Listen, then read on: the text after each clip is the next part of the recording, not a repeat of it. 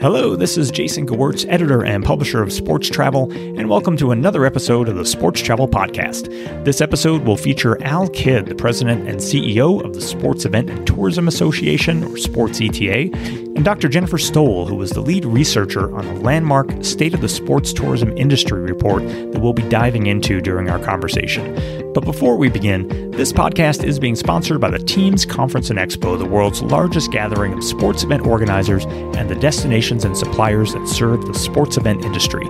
Teams 20 Virtual will be brought to you from Houston, October 19th through the 22nd, 2020. This year's conference will be a virtual experience and will once again feature the co-location of the U.S. Olympic and Paralympic Committee's SportsLink educational program. The conference will also feature presentations from 48 event organizers at all levels of sports, offering updates on their organizations and their events. For more details on everything we have planned online at Teams this year, please visit teamsconference.com. And now, on to the conversation. For years, Sports ETA, formerly known as the National Association of Sports Commissions, used to produce an annual State of the Industry report in an effort to gauge the economic impact of the sports tourism industry. But association leaders were quick to note that the survey, while producing interesting results, was only as good as the number of member organizations willing to participate.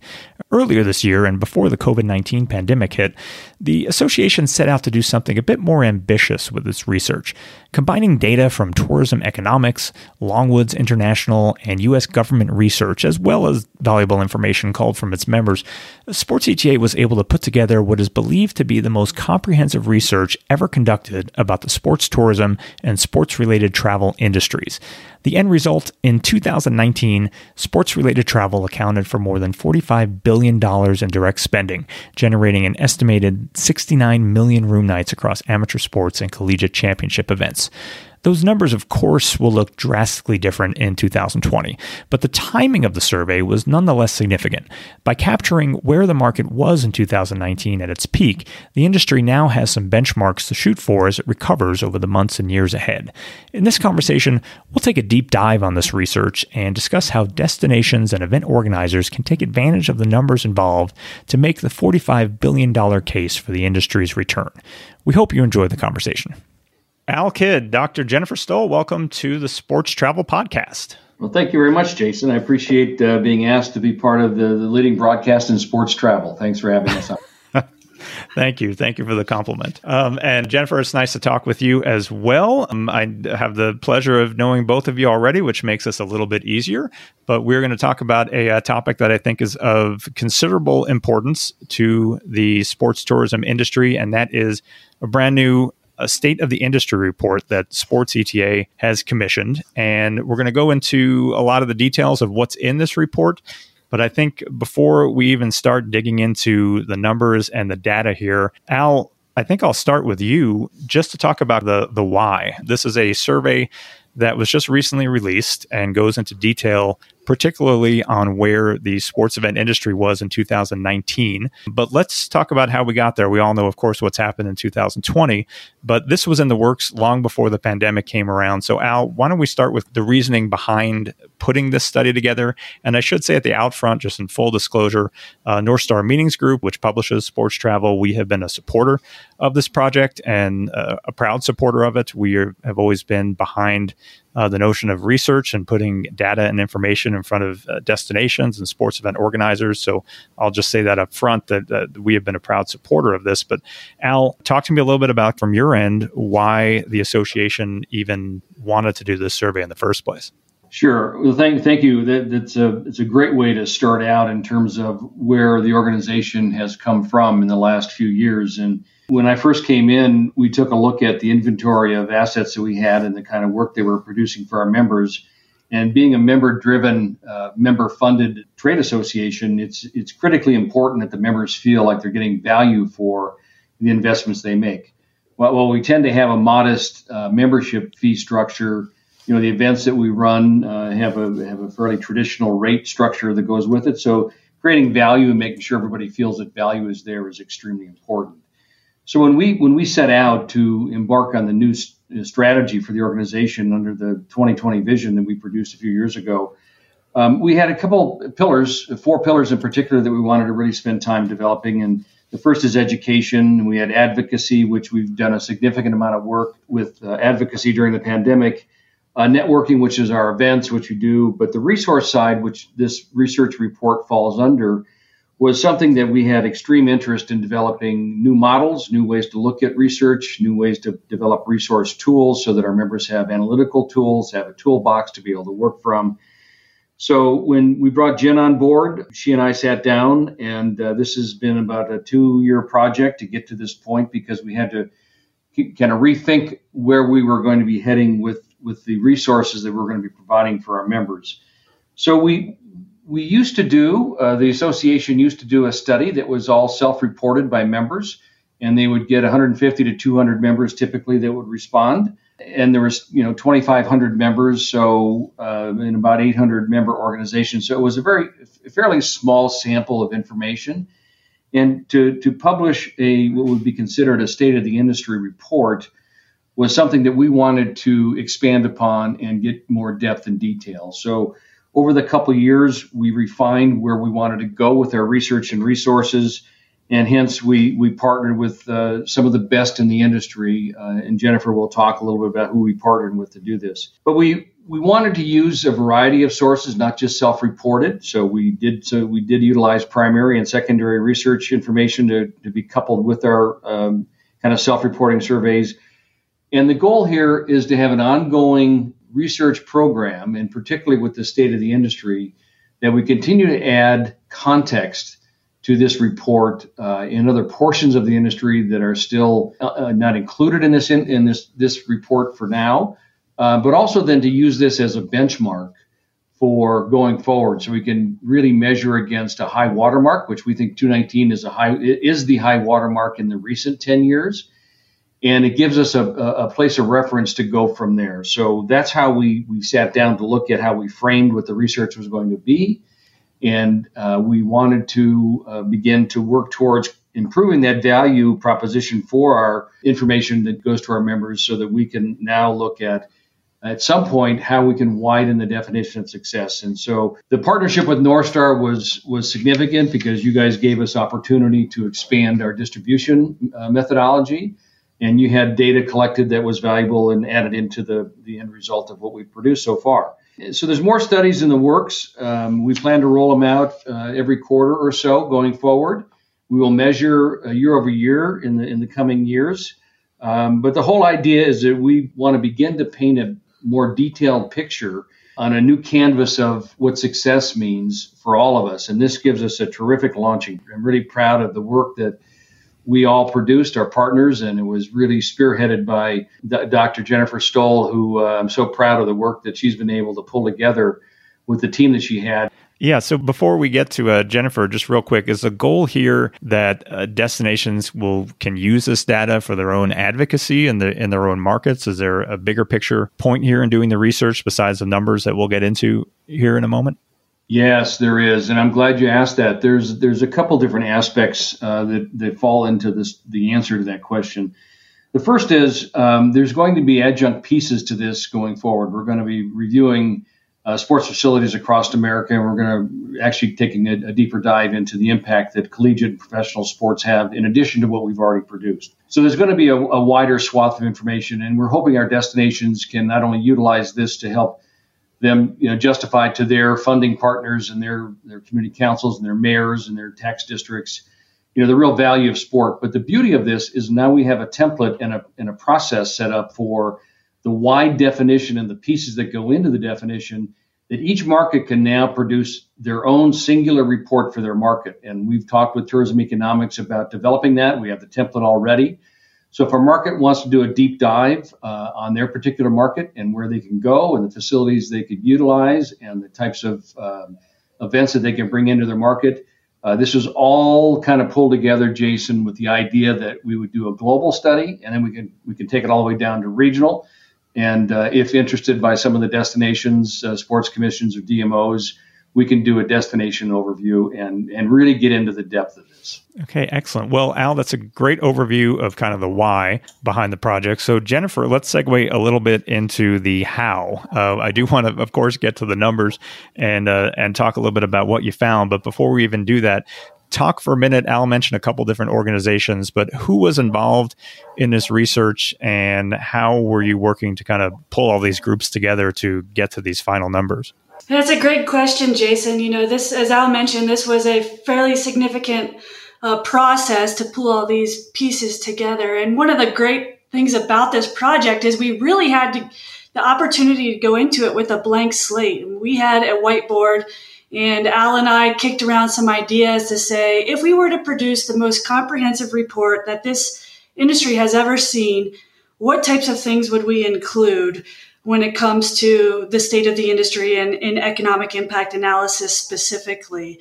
And once we sort of put everything out on the table, kind of this blue sky conversation, we were able to dive back in and start to analyze who would be appropriate partners for that. And of course, North Star Meetings Group, a part of those conversations, and jumped in with a vision from the onset. But really got extremely fortunate to have good relationships with our friends Adam Sachs and his team over at Tourism Economics and Amir over at Longwinds International. And those two groups provided the bulk of not only the data that went into it, because as Al mentioned, this was beyond just a self-reported member study. We did incorporate aspects of that, but we were really able to draw on their expertise in terms of travel figures, pooling from the Bureau of Labor and Statistics, and other more broad scope data sources that we hadn't traditionally drawn upon in the past. Well, we've buried the lead a little bit here because we haven't talked yet about any of the numbers in this report. So maybe this is the time that we start talking some of the details. One of the big takeaway numbers here is 45 billion, which is a number that represents the spending from sports-related travel in the year 2019. And so we're going to talk about some of these numbers that are in here because it's an enormous number of how we get there.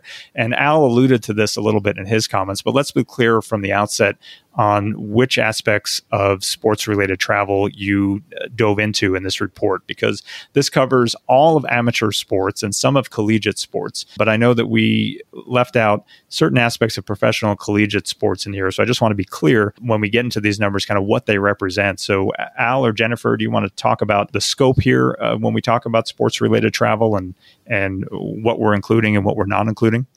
Yeah, sure. I'm glad to. You're right, Jason. We accounted for all of amateur sports. We accounted for the championships portion of collegiate sports, and we did leave out intentionally professional sports in this first iteration of the report. And there was a lot of think time that went into that approach. And really what we wanted to get at in doing that is we wanted to remember where our wheelhouse is in terms of the industry. We are sports events in tourism. So when we look at regular season collegiate events that happen on a daily and weekly basis, or happened, I should say, in 2019, there's probably very little hand-holding that goes along with those things occurring in a destination that are specifically tied into the efforts of a DMO, CVB, or sports commission or the like.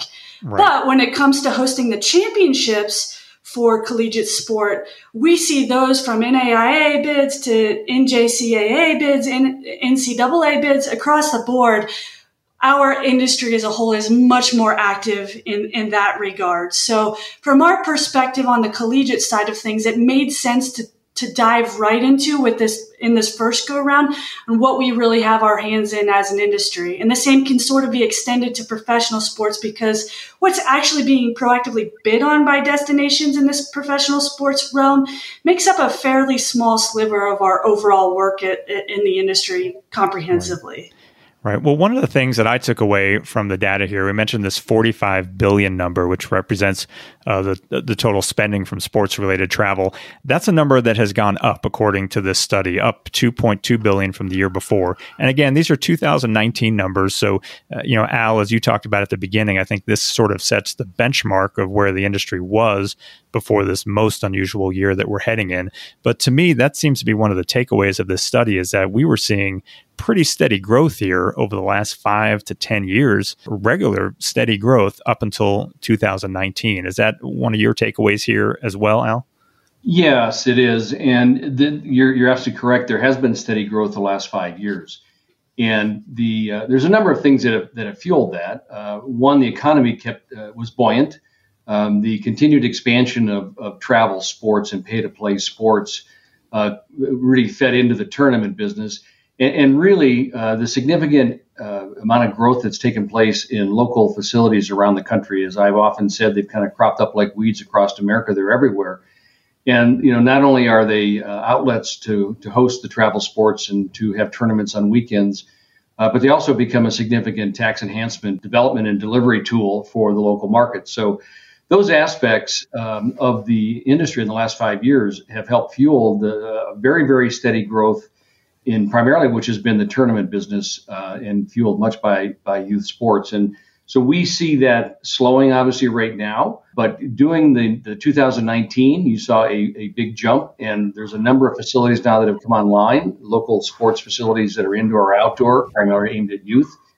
And there's been a really big push within those facilities in those communities and markets to put a lot of effort into tournaments and tourism. And so the sports events and tourism side has really begun to become an important aspect. When Virginia Beach developed their program, they dipped into the local market to get an enhancement from the local hotel tax to be able to help fund the debt service for developing the brand new facility that's absolutely spectacular. One of the criteria for that brand new building was that a bulk of the activity and utilization of the facilities were aimed at tournaments to generate revenue and to cover debt service and generate tax dollars and profits for the community. So there's been a big enlightenment around those buildings. And so we're happy to do the 19 study. Now, just so happened that COVID happened, and that's why we added an element into this report, which was an analysis that we were able to generate at that point of what the impact has been as a result somewhat of COVID. And we plan to get into a much deeper dive in the mid part of 21 to recap 20 to be able to compare to 19. Yeah, well, you mentioned that. I was going to bring it up later. That type of information is in this report as well as far as what's happened in 2020. And I think, Al, Jennifer, it's kind of telling. We all, of course, anecdotally know what's happened here this year. But, according to the initial research, just to put some context on how strong things were in 2019 and how strong they were leading up to this year, according to your own research here, just in March alone this year, nearly 10 million fewer people traveled to participate in or to watch a sporting event. That's in dollar terms, that's a $2.5 billion loss. And, I saw your estimates through the end of the year is that 75 million fewer people are expected to travel this year alone. I think, to me, while those numbers are alarming and startling and probably not surprising, to me, it also kind of speaks to the strength of the numbers that you were seeing before, all the way up through 2019. And I think the industry is going to have to shoot for as we start to work our way back and into a recovery. Yeah, Jason, you're exactly right. And I mean, that 75 million fewer projected to travel for sports events in 2020 compared to 2019. That's a huge impact and a $20 billion estimated loss for 2020 in direct spend only, not counting indirect and induced spending. So it's going to be huge. And obviously, none of us could have predicted that this was going to happen at the onset when we were deep into data collection for this report. But right. What it's also done is presented a really great opportunity to have a solid foundation on where we were prior to the pandemic. And we're hopeful that this information can resource our industry to provide that really important high watermark and benchmarking into recovery and hopefully expansion beyond. Yeah. Well, it's interesting, and maybe we'll segue back to better times here and talk about some of these 2019 numbers because it's a lot easier and more pleasant to talk about. But one of the other outcomes of this report, of course, looks at, you look at a number of different factors, one of which is room nights, which is a measure traditionally that this market has always gone to. And your study points to 69 million room nights being generated from sports-related travel in 2019, which is a huge number. But you also go into a number of factors there beyond just the issue of room nights, which I think is interesting. You've got factors broken down by transportation, by money spent on food and beverages. Just for some context here, the report shows that sports-related travel resulted in spending of over $12 billion just on transportation, $8.5 billion just on food and beverages. And Al, I think that's probably some of the point here of this research as well. I would imagine that in that it goes into, of course, the issue of overnight spending and overnight lodging, but there's a lot more at play here when we talk about the economic impact of sports-related travel, just beyond the hotel room stays. Yeah, absolutely. And part of the reason we wanted to get into the depth and scope of this is to get a better picture of what the real impact is in a marketplace. And one of the factors that Jennifer and I have looked at over and over is how sports travel and tourism really plays a role in job creation in communities. We've talked to a number of Economic Development Corporation personnel around the country and some of the municipalities, and we know for a fact that the HR departments, organizations, and companies inside markets use sports as one of the factors for determining when families move there. What are my kids going to do? What can they play? My kid played lacrosse in the city we're moving from. What do we do? So we wanted to look at and continue to widen that impact. And so when looking at the job creation, that was a very, very important element of it. One thing that we really dove in deeply was tournament operations, because that has been somewhat of a cottage industry that's been born out of these facility expansion I mentioned earlier. And as those tournament operations evolve, you've got facility administrators, tournament administrators, tournament maintenance people that take care of the fields and the buildings. You've got trainers, you've got nutritionists, you've got PT going on. So we look at sports tourism much wider than just the economic impact that's generated with the hotel room. We look at the job creation and the impact it has on the local small business people, which small businesses in America make up over 50% of the employment, and those are the people right now with COVID that have been significantly impaired in terms of their ability to continue their business running. Yeah, and Al, let's talk about those numbers. The study shows that something like 740,000 jobs were sustained by sports tourism, and that includes over 400,000 direct jobs just in the industry itself. That's a big number. It is. And Jen, you're probably better equipped to go into the detail as you're more familiar with some of the specifics and talk about the employment. Yeah, well, it just goes to speak that, when we think about sport tourism in general, we think about the event taking place in a destination, but there is a vast support network that has to operate successfully in order for that industry to thrive, like we saw in 2019. So from the jobs perspective, I would look at that as a really key indicator, coupled with the fact that not only is economic impact important, but it's also the one step further going into the specific tax generation for these local governments that is really that direct return on investment with their sport tourism efforts in their communities. Yeah, I wanted to ask you about that too, Jennifer, because that's a number that's in here as well. And I think it's a great one when we talk about what destinations can do as far as advocating for themselves in the industry. The numbers there, sports-related travel in 2019 generated $14.6 billion in tax revenue, and your estimates show something like $6.8 billion accruing just to state and local governments. So again, speaks to the overall impact beyond just the room nights as well. Yeah, it absolutely does. And I think Sports ETA has somewhere in the neighborhood of 30 state association representatives right now across the country. And then obviously from the municipal or local tax perspective, it is about people coming and staying in your hotels, but that's just the beginning of that cycle, right? It's about the economic impact that's generated from them. But those are dollars in the lodging tax and sales and use tax for a municipality or a county that are directly going back into the city coffers to provide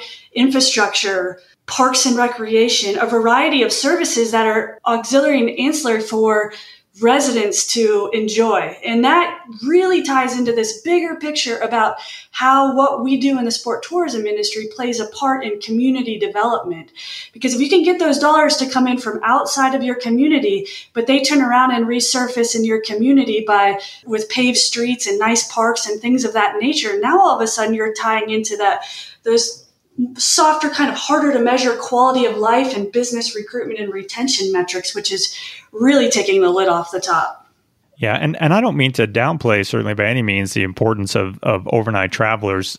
Citing some numbers again from the report, it shows that 96.4 million people traveled and spent the night at a sports event in 2019. That's up 1.5 million from the previous year. And your estimates show something like 54% of all sports-related travelers are spending the night somewhere. So it's still a significant portion. And I imagine, Al, as we start talking about recovery and what it looks like, obviously things are going to be different this year, likely next year. But I would think there's going to be a market again for overnight travel and for marketing these events as something that people can go to for more than just an afternoon, although it may be a while until we get there. Yeah, absolutely. And I'm asked often, and I hear from time to time from my peers out there about sports leading out of this pandemic. And frankly, we're not there yet. I'm very pragmatic about the look of this, where the industry is and where it's going. And yes, there are some events that are taking place, and they're still trying to sort out the science of all this. But if you just look at the data, say, for example, on page 18, where you get into the amount of jobs and the type of industries that it affects, those industries right now and those jobs have been severely curtailed as a result of, they're included in these unemployment numbers that we get projected every single month. And so the winding down of the infrastructure around the sporting events and activities, along with the hotels and airlines, which help support the ability to have those kind of hosted group gatherings, they'll come back, and they're going to come back bigger and better than ever.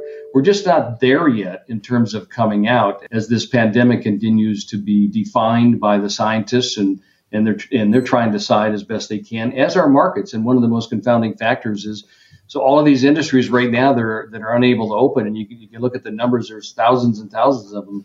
They'll come back strong as long as they're able to survive the ability right now to not have ongoing income. But we do see them coming back strong. The financial implications are going to have to get some support by the government, in our belief. But there's a lot of people that will be ready, willing, and able to lead the sports out when the time is appropriate. And Jennifer had talked earlier about the number of research organizations who were involved in this project. We talked about Longwoods and Tourism Economics and all your data that you were able to cull from U.S. government figures, et cetera. But you also did receive input from your member destinations. And at the end of the report, I thought were some interesting findings and stats there as well, just from your own members. Not surprisingly, almost 100% of them have hosted a youth sports event in 2019. But the numbers were pretty strong. If I saw the stats right, an average of 70 events per year, based on the sports events that are being hosted in all these destinations. That to me also just proves the viability of the market and just how strong sports is in the overall portfolio of a lot of these destinations from bringing events in. Did anything surprise you guys one way or the other from even the data that you were able to pull from your own members? Yeah, that's a great point, Jason. I mean, we saw some very optimistic figures, both in terms of number of events that organizations were hosting in 2019, also in terms of what their budgets were doing at that time.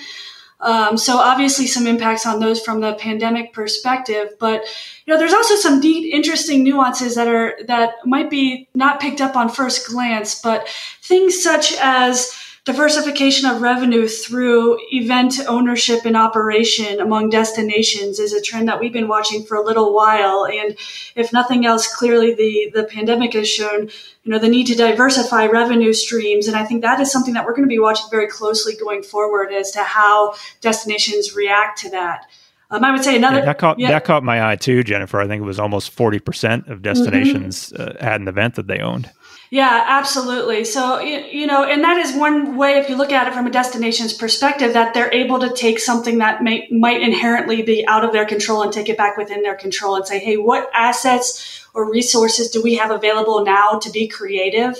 And Al and I have talked about this at length, but the things we're seeing our constituents do around the country in terms of creativity and innovation, despite difficult circumstances, has been phenomenal. I mean, there's been some great programs implemented, from what John Lugbill's done in Richmond for, virtual races across the country, to a variety of other examples I could name. We're starting to see this is also a great opportunity for our industry to think differently than it has in the past.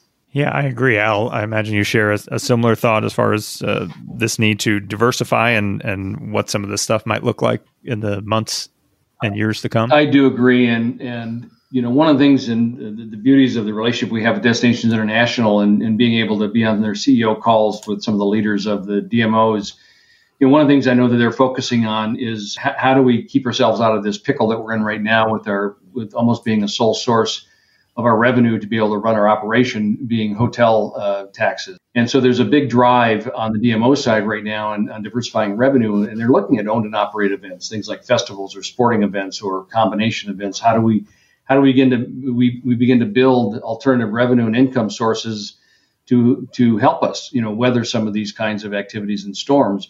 And on the sports side, aside from owned and operated events, more and more of our markets are getting involved in community health-based programs, and we see that as a big opportunity, both in terms of becoming a more valuable local community asset, but secondly, also it generates income with programming and events and activities that they do.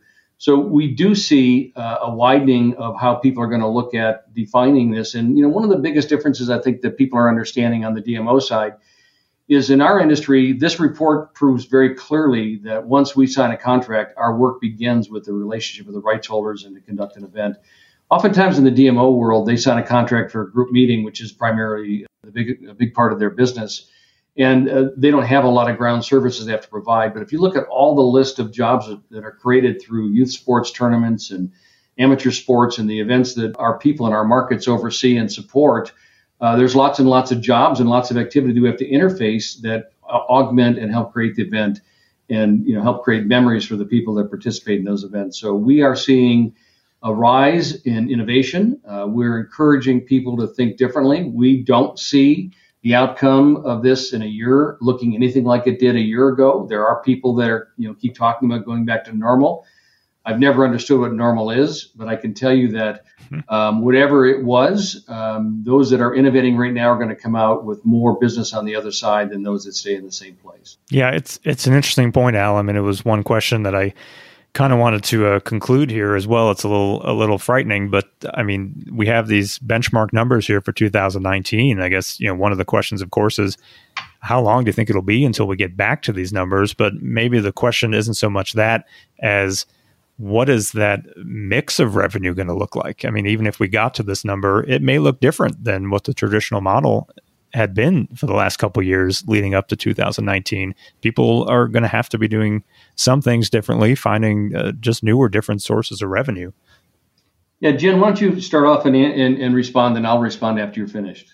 Yeah, I mean, that's one of the things we took into consideration on the COVID impacts is, working with our good partners at Tourism Economics to project forward a little bit. And of course, this is an ever moving target. We all know that by this point in time, but it's going to be well into 21. And to Al's point, I even think when we talk about what a normal is, it is going to be different. There is no question about that. So how do we as an industry adapt and be creative in increasing or continuing our relevancy despite these changing circumstances? Yeah, and one of the things that we believe is going to happen is the old of what was, people are going to have to come off that definition because, with the amount of layoffs, and we know just in tracking our members that well over 100 of our lead contacts at 100 destinations are no longer there. So there's been a reconsolidation in the sales function within DMOs that had a sports, practice. There's been some cutbacks across the industry. And so as they refortify and begin to build back, there's going to be a challenge with staging some of these events because a lot of the events rights holders have been accustomed to getting financial support or service support from markets, and they're going to be impaired and challenged. So that dynamic in and of itself is going to have to look different, mainly because they don't have the dollars there. And again, a core element for the income to be able to do those kind of things across these marketplaces start with the hotel motel tax basis in which they derive most of their revenue to be able to spread out and to bring events in. So there's going to be some probably horse trading, and there's going to be some innovative ways that organizations are going to have to work together, both rights holders and destinations, to be able to stage the events that may not look the same economically. But I'm a big believer that we have an awful lot of smart people that'll figure out a way to make this come together, but they also have to be prepared to come together in a way that may not have been done before. All right. Well, we've got two of the smartest people on this call, and Al and Jennifer. We've talked about a lot of this report. Are there any things that I haven't touched on here, or that you think are worthy of pointing out, either through the research that you've just done here, or the message behind what you'd like to spread out to the industry, based on the results that you found in here? Jennifer, I guess I'll start with you, and then we can segue to Al as we wrap up here. But anything that we haven't talked about or points in here that were particularly notable to you? Yeah, I think one thing that I would comment, just an extension of what Al just mentioned, is the way that we're doing things differently. I mean, the report from 2019 shows that 73% of our destinations paid bid fees in 2019.